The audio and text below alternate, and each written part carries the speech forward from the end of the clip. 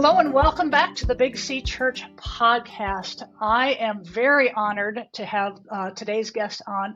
My guest is Reverend Dr. Mr. President Mark Young, the man upstairs in the president's suite at Denver Seminary, my boss's boss's boss, or whatever that is. So also known as Mark, Yes.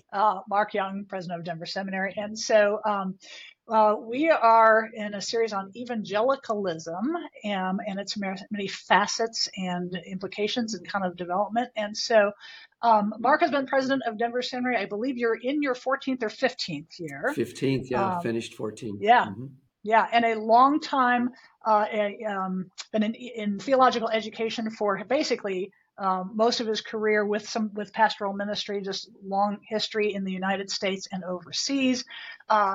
And by the presidency of this institution, his affiliation with others, that puts you in circles for a lot of conversations to speak into and see the landscape of evangelicalism. So that's why I've got Mark here. And Mark, I'm so glad you're willing to be a guest of mine. Thanks, Angie. I appreciate, first of all, just getting a chance for us to talk outside of a committee or some other kind of official function. Right. And certainly I appreciate your willingness to let me interact with you about this very important topic, one that, in my estimation, we probably won't come to a solid conclusion about. The vagueness of the term evangelicalism will linger long after our conversation, I'm afraid. Yeah. Well, that's the point of our podcast, is challenging conversations to better the body, not just resolve conversations. So I think there'll probably be others listening who who will have some of the same questions and probably spur some conversation. So let's just dive right in. As I mentioned to you before we hit record, really the two big questions I want to discuss with you, and we'll do one at a time, is what is evangelicalism and who gets to decide? So as I ask you, President Mark Young of an Evangelical Denver Seminary, what is evangelicalism? And there's multiple ways to answer that. Yeah, so sure. How do you answer that in the midst of all those nuances and baggage? Okay. Well, I'll just dive in with, like you said, a way of thinking about it, and then we can unpack how I got there. In essence, I think evangelicalism in the United States is essentially a populist and revivalist religious movement. I don't think we can discuss evangelicalism as we experience it or as we think about it in this arena without recognizing that the roots and the essential character of evangelicalism is revivalist.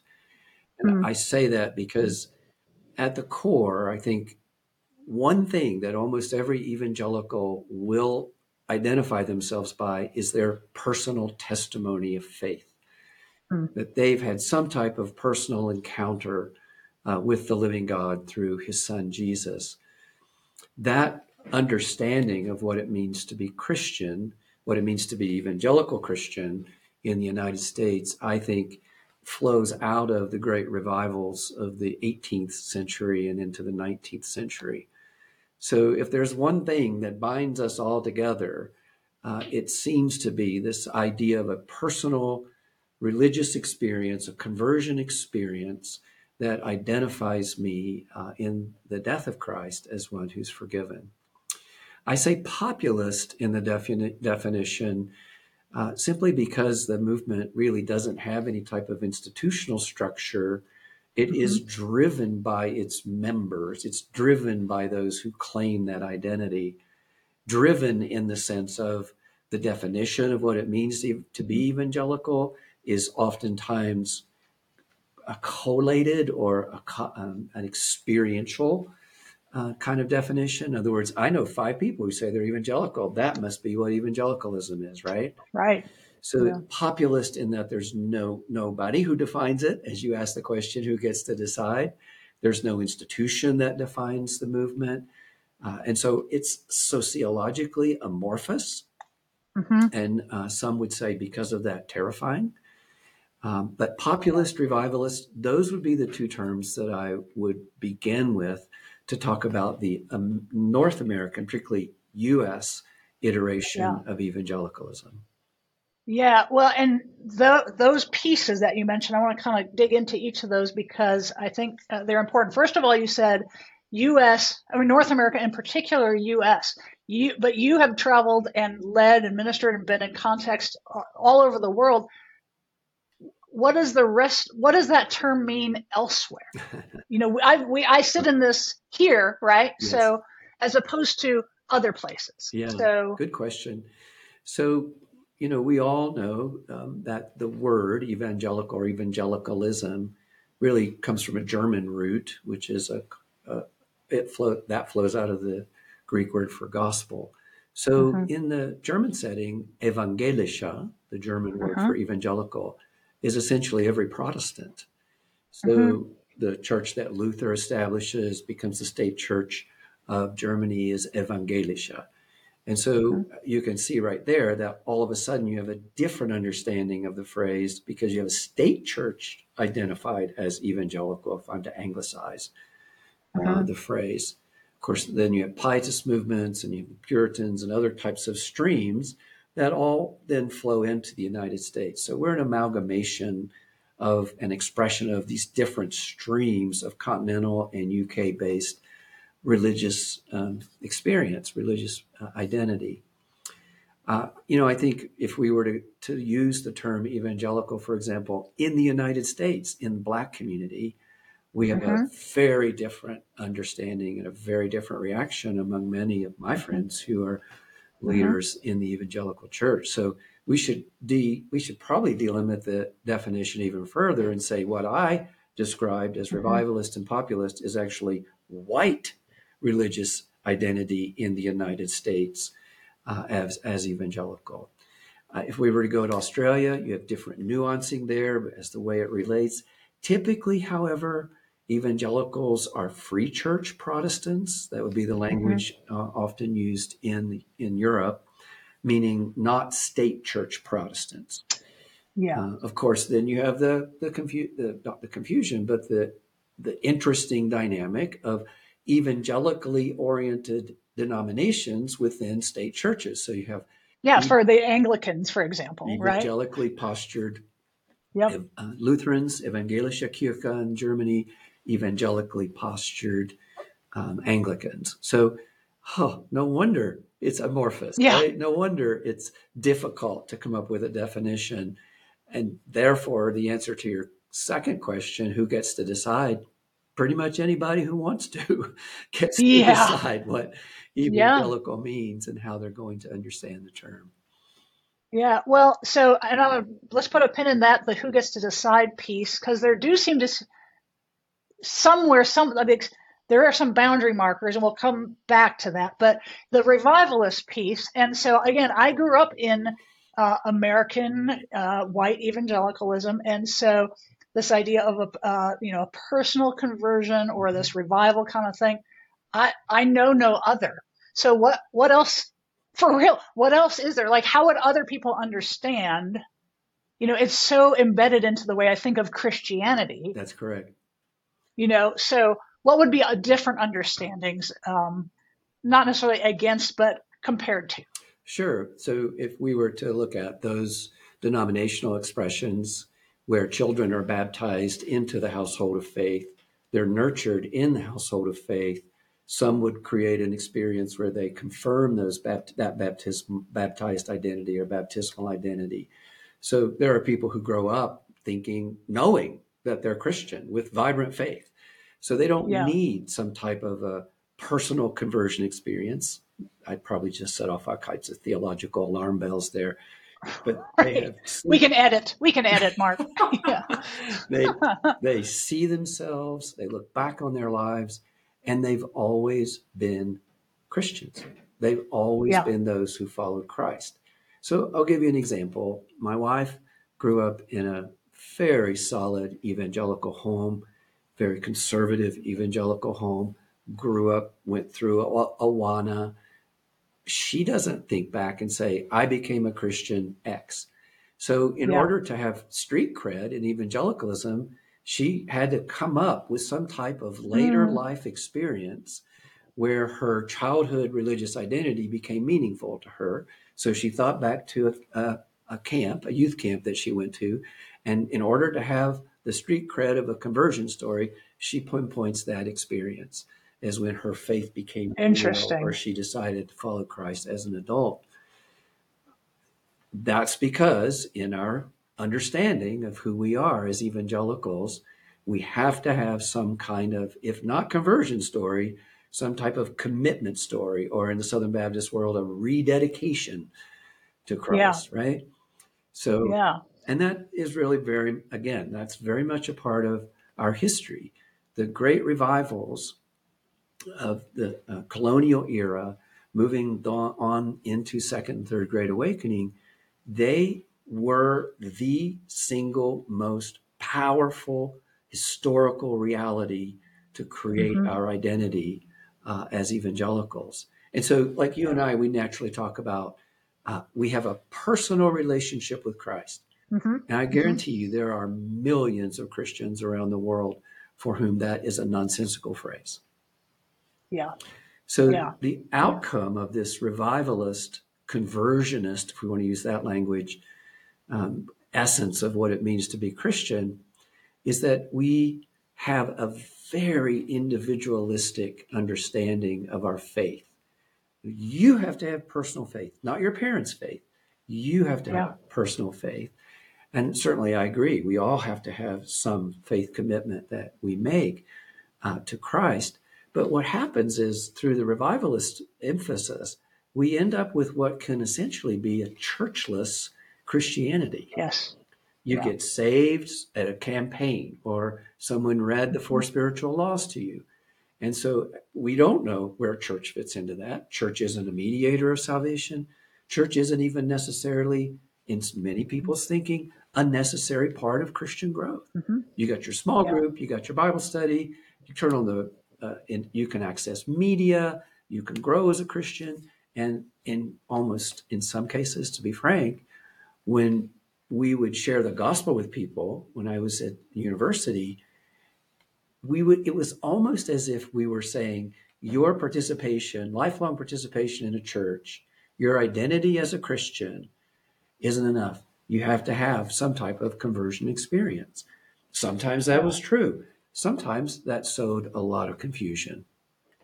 Yeah. I would. Yeah. I think I would suggest maybe that voluntarism is another key component of American evangelicalism.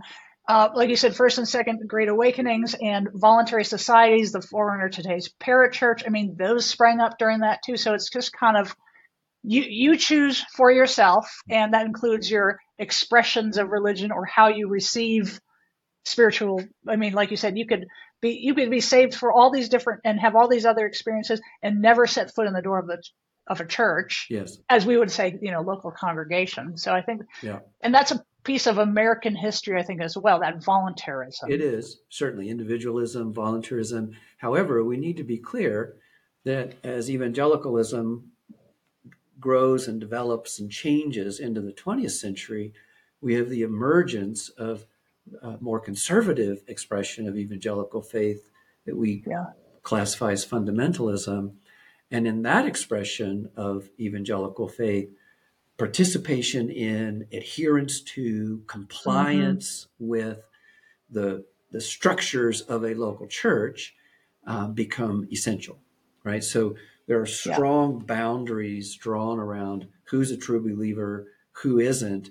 And so in fundamentalism, where uh, control is a dominant value, you Hmm. create these belief boundaries as well as behavioral and sociological boundaries. And if you step across those, you're out. So there is Yeah. more of a church focused identity in the Yeah. fundamentalist expression of evangelicalism. Yeah. I remember it being a huge aha for me, having grown up in all of mainstream evangelicalism. I mean, I listened to, my family. There was Insight for Living on the radio. I went to Awana. I had all the voluntary, the different I went to Campus Life. I went to a Christian college. I went to Denver Seminary. All these. Yep. And so I steeped in this. I did. It was the water. I couldn't see it. It was the water I swam in. And to realize that there were people could be Christian and not evangelical. Mm-hmm. Was it was mind blowing. Mm-hmm. Yeah. To me for that. Well, I think it's Well, also, if I may add one more go thing, ahead. Yeah.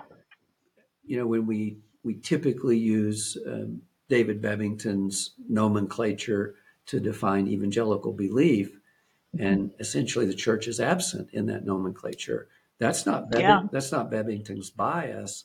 That's what he observes historically. Yeah. And remember, he's writing about the 19th century expression of evangelicalism. So Yeah. this churchless Christianity, personal conversion, these are, I think, are strong markers, which again leads me to think more of a populist, Yeah. revivalist movement, religious movement as a way to think about evangelicalism. Yeah. And, as we talk about kind of the idea of gatekeepers, the National Association of Evangelicals, or NAE, in its statement of faith, there's nothing about the church. Correct. Yeah. Yeah. I don't Yeah. remember when that was developed. The NAE comes into existence, I believe, in the 1950s. And of With course, a lot of organizations, right, as part right, of this. exactly. It's where we're Yeah. trying to create this separation from what was what was a kind of a pugilistic, fundamentalist posture, Mm-hmm. war with the culture. And of course, who steps on the scene but Billy Graham? So what do we have again? This Right. giant revival boost in creating an understanding of what it means to be evangelical. I think Denver Seminary flows out of that. NAE, I Mm-hmm. think, comes into existence at that point, but Yeah. someone who's listening can provide correct information on that. By the Yeah. way, I need Yeah. to make a disclosure here. I am on the board of NAE, so I probably ought to know when it started. That's okay. We'll just make sure Dr. Kim doesn't listen to this part of the interview. Yeah. I'll look Yeah. that up. I had a question, but it disappeared. It'll probably come back. I want to kind of bridge over to the idea of some sort of gatekeeper kind of thing. Like Priscilla, your wife, felt some perceived pressure. Mm-hmm. How strong, I don't know, whatever. Like to have a conversion story. Mm-hmm. So some way, some people are controlling, whether intentionally or not, how this needs to look. Correct. Mm-hmm. Right. And then there are organizations like the NAE. I mean, people who say you're in or you're out, and, whether it's doctrinally or behaviorally or whatever kind of thing. So, and several of my colleagues, we read the book, The Other Evangelicals by Isaac Sharp over the summer. I don't know if you're familiar with it. It talks, I can't remember the exact subtitle, but it's The Other Evangelicals. And I think it's, let's see, liberals, blacks, feminists, progressives, gays, or LGBT, and the movement that forced them out. Quite a title. And it's every chapter. It's great. Every chapter talks about those populations, and so starting with 1920s fundamentalist modernist, controversy, and then to the Jim Wallace Sojourners type thing, and then the other feminist black.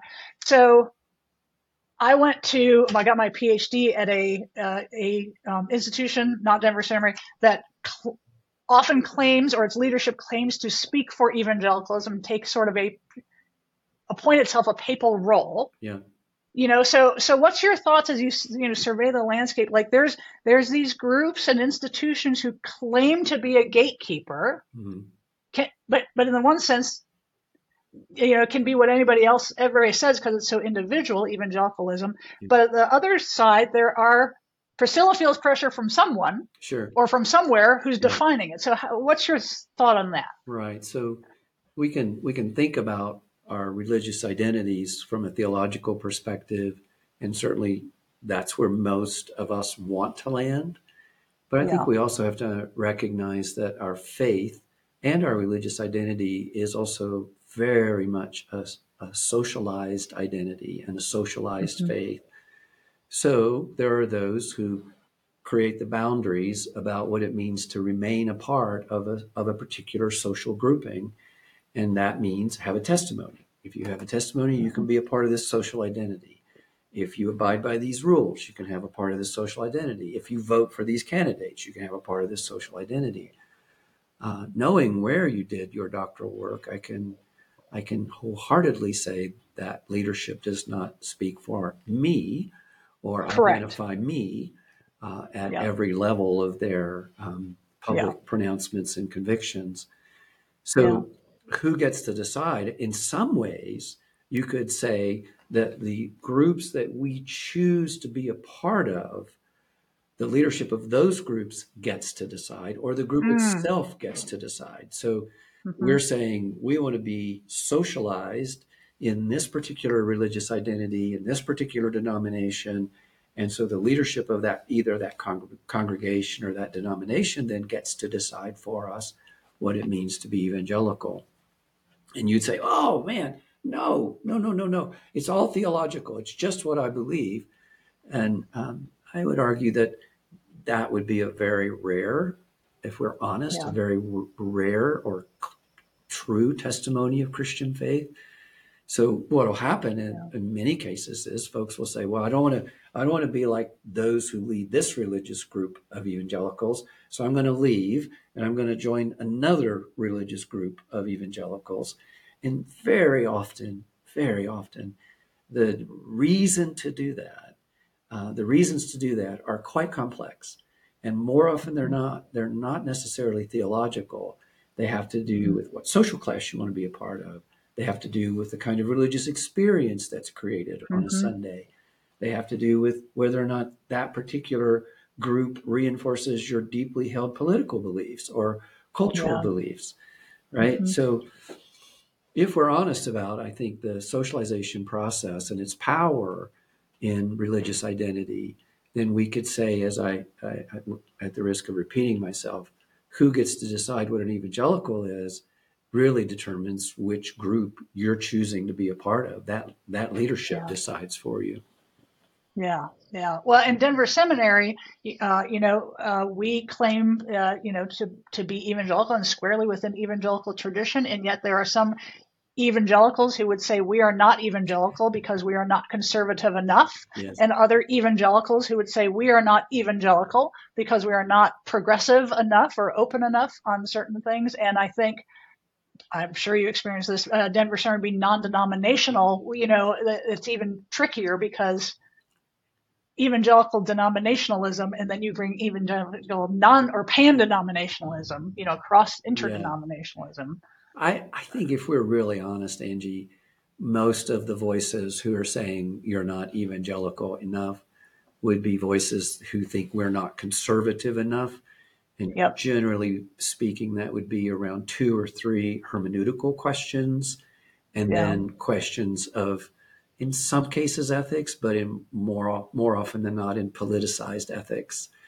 Yeah. So the criticism we would receive would be far more frequent. That criticism would come far more frequently from those who think we're not conservative enough than those Yeah. who would think that we're too conservative.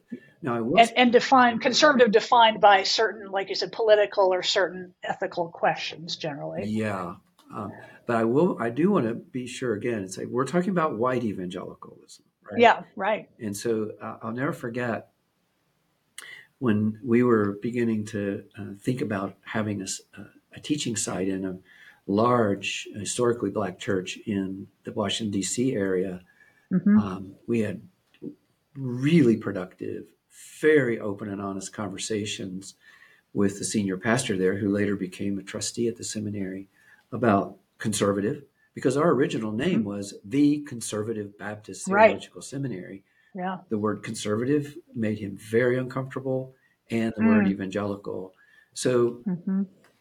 I want to make sure that we recognize that in a lot of historically black churches, the language of evangelical and evangelicalism connotes almost a fearful kind of Mm-hmm. presence or fearsome presence that is oftentimes socially conservative and exclusionary, or not, if not exclusionary, even segregationist.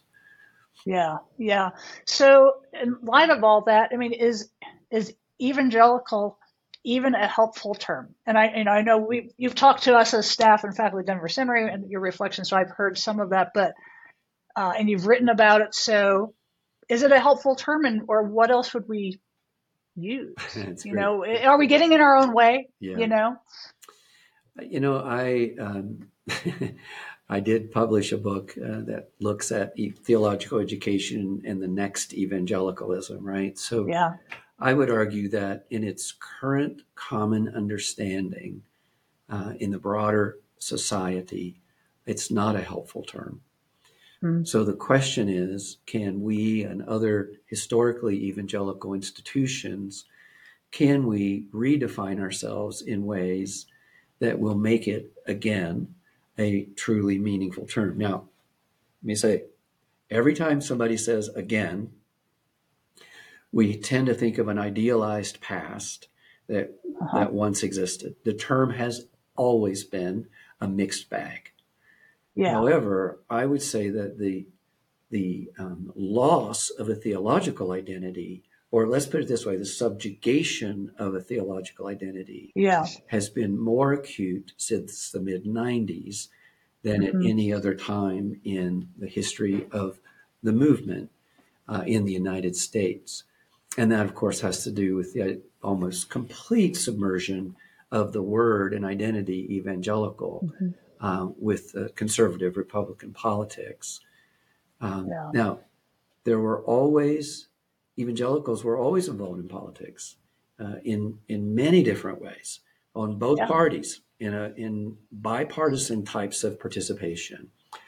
However, since you could argue since the early 80s, but Mm-hmm. certainly since the mid 90s, that understanding of the phrase in the broader society is almost complete.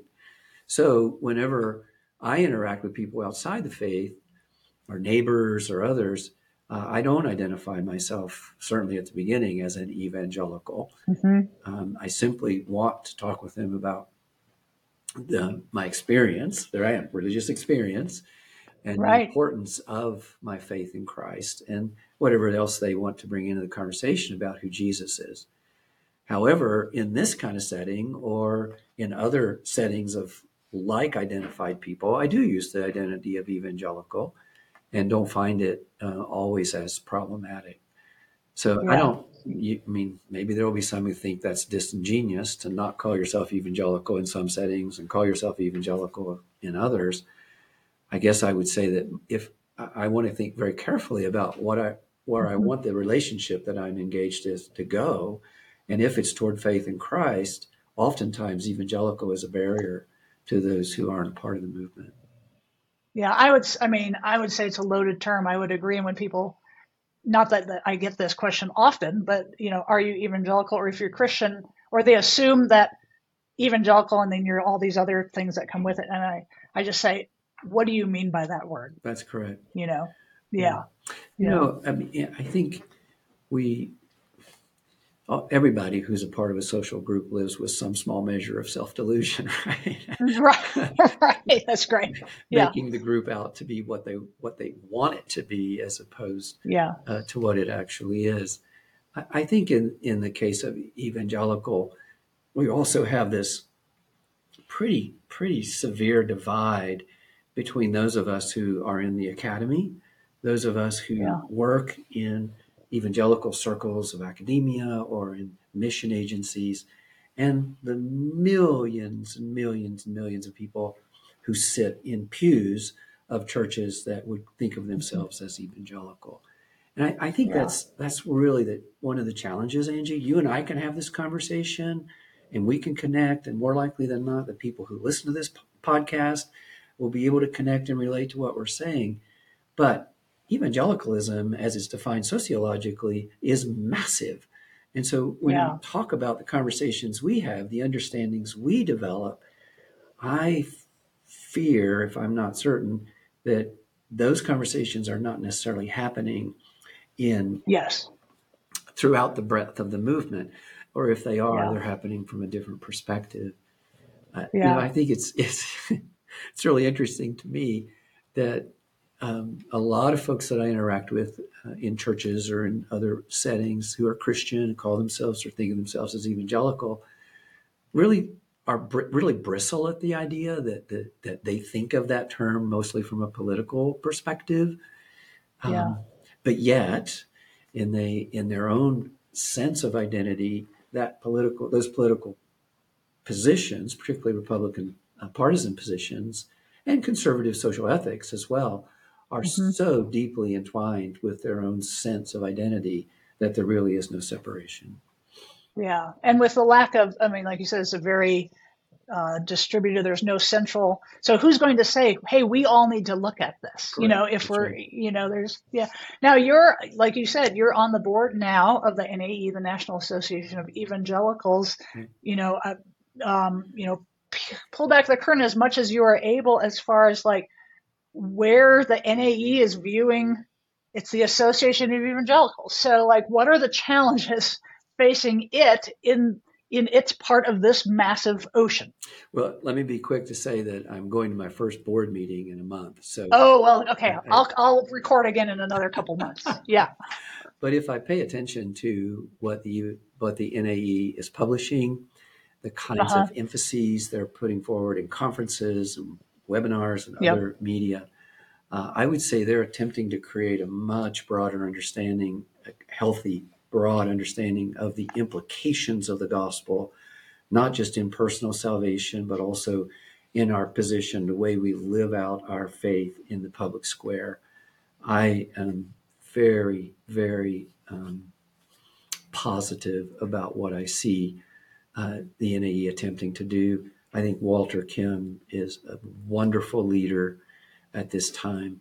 So thinking in terms of how our faith affects the way we review race and racism, how we view justice, how we view other concerns that the broader society scrambles around and squabbles over, while many, many people with evangelical inclinations are in the streets, hands-on, making a difference in people's lives. So if we could make that awareness more a part of the public identity of evangelical and evangelicalism, I think it would be a great step forward. Yeah. What would you say, we've talked about like there's all these pockets, sometimes factions within evangelicalism, all claiming to kind of be the pure, the essence of it, and whatever combination of politics or behaviors or beliefs and doctrine. And so many like myself grow up not knowing that they believe that. We just assume, oh, this is it. This is, and not even this is evangelicalism. This is Christianity. Yeah. So how would you help people get onto the balcony, or who are feeling like they go, it would like evangelicals. They go, well, I don't want this brand of evangelical, so I'm calling myself evangelical. Sure. I mean, how do you help people see the water we've been in? They've been in. Great question. Of course, I lived outside the United States for a number of years, and I could say with absolute confidence, the more you choose to move toward people who aren't like you, the better you understand yourself. The enriching experience of being with those who think differently, act differently, speak differently, identify themselves differently is, in my estimation, a necessary part of what it means to be growing. So if I were to offer advice, I would say those who are willing to step outside of those evangelical identities which have become toxic or negative for them and intentionally seek others who may have that identity or not, but do share whatever they're hanging on to theologically, is a really important step. I think that we could say, at least I'll just say from my own personal experience, I don't hear a lot of folks moving from evangelical into an ex-evangelical atheistic posture.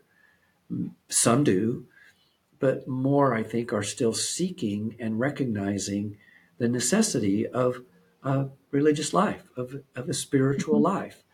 And so if they're willing to move into other faith communities with now a sharpened sense of what is meaningful and induces growth, personal health, and what doesn't, I would hope that in those communities they'd be open to say, is God still working in a way that can be meaningful for me? Yeah. But that's And then I'd say one from more. my own experience. I'd Go say ahead. one more thing. Don't forget Jesus. Yeah. Don't forget Jesus. Yes. I mean, Yeah. the reality is it's very difficult to find people who are disappointed with Jesus. They're Hmm. disappointed with the way their lives may have turned out and feel that somehow Jesus let them down in that. Hmm. And if I were to have a conversation with someone who was thinking about chucking the whole thing, I think my advice would be don't forget Jesus. Keep going back Yeah. to those gospels and read them and stay in touch with him Yeah. as he's described in those gospels. Yeah.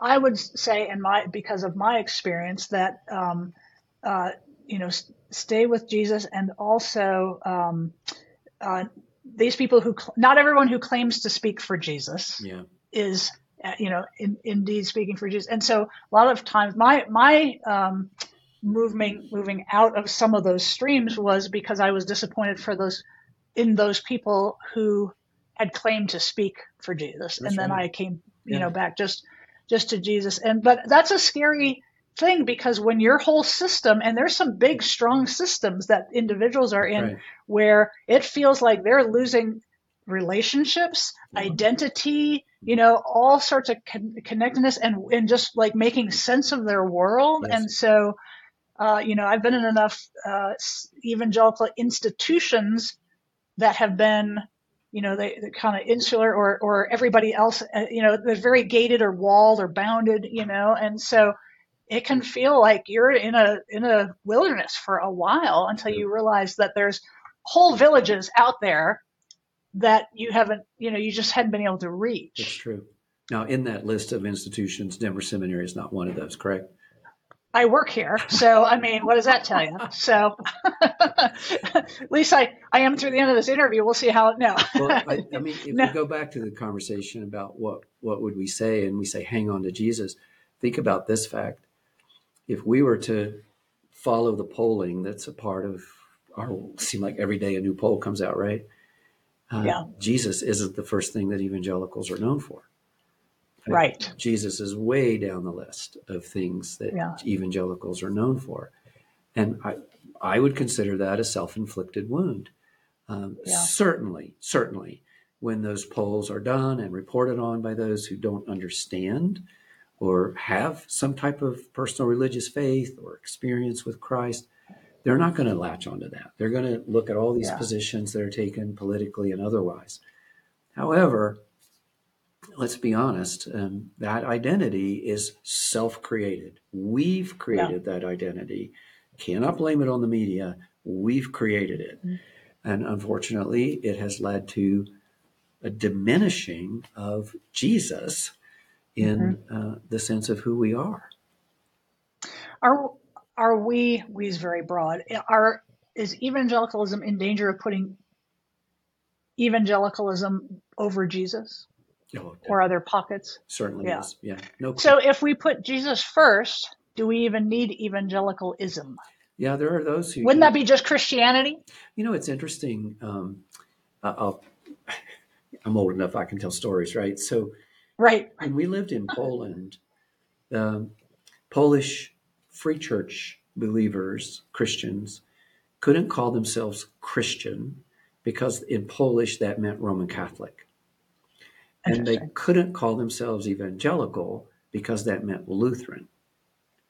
Hmm. So they chose two identities. One was follower of Jesus, Uh-huh. and the other was believer. Hmm. So very comfortably, we would say, on jest wierzącym, he is a believer, right? And that what we knew that phrase meant was someone who had faith in Jesus Christ and was a part of typically a free church fellowship. As we saw renewal movements within the Roman Catholic Church, those folks also called themselves believers. So now you Hmm. have believers that spanned traditionally separated religious identities of free Hmm. church Protestant and Roman Catholic. And we saw those groups within Lutheranism as well. So this idea of disciple of Christ, follower of Christ, Mm-hmm. believer in Christ, Mm-hmm. I think it doesn't work as well in our setting, perhaps. Someone would go, well, what does that mean? But that's okay. That's what you want, right? Yeah. If you say Yeah. evangelical, then you're saying, okay, I know how you voted. If you say, Yeah. Yeah. I'm someone who truly desires to follow Jesus, well, that might raise the kind of conversation that you want to have with folks. Yeah. It may also say, okay, thanks. And they turn back to their book, and that's the last conversation you have. But something other than a phrase that misidentifies us, Yeah. term that misidentifies us, is, I think, what we're looking for when we're interacting with those who haven't yet put their faith in Christ. Yeah. Yeah. Wow. Last question. What is, and we've talked about some of the, weaknesses and kind of dark sides of evangelicalism. What is bringing you hope about evangelicalism and or the church? Yeah, thanks. I do think there is there is a lot of us who, across generational lines, have basically said, we're tired of this. We Mm-hmm. must create something different. We must create a social identity that moves beyond conservative republicanism or MAGA republicanism to a compelling and credible presence of Christ in our communities. And so I see a lot of churches, and particularly those led by younger folks, taking seriously the need to be the presence of Christ, that expression of the kingdom in their local communities, whether that is through having great conversations about personal faith, whether that is engaging in what are needs within that community, social needs, physical needs, whether that is bringing people together around healing experiences. I see a lot of good movement that direction. Mm. I don't, I'm a child of the 70s, right? So I was a part of a countercultural movement, not that I was Mm-hmm. born in the 70s. Yeah. My faith was brought alive in the 70s. And so we thought we were countercultural. And I think I can say there is in academia, the evangelical academic institutions, as well as in churches, there is that cadre of leaders and adherents and followers who want to strike out and create a different identity. And that gives me hope. Yeah. Yeah. I as well. Yeah. Mark, thank you so much again for your time, for being on my little downstairs podcast. I appreciate it. And yeah, I really do enjoy. I didn't realize what a unique place Denver Seminary was when I was a student until I went away to different institutions. Yeah. Yeah, and I've said that publicly to others before. So, yeah, thanks for your perspective You're on welcome. this movement, this stream, this ocean that we're a part of, and for your leadership within it. Really grateful. My pleasure. And thank you, Angie, for the good work you're doing here at the seminary and beyond in your publishing public ministry as well. Thanks, Mark. Okay.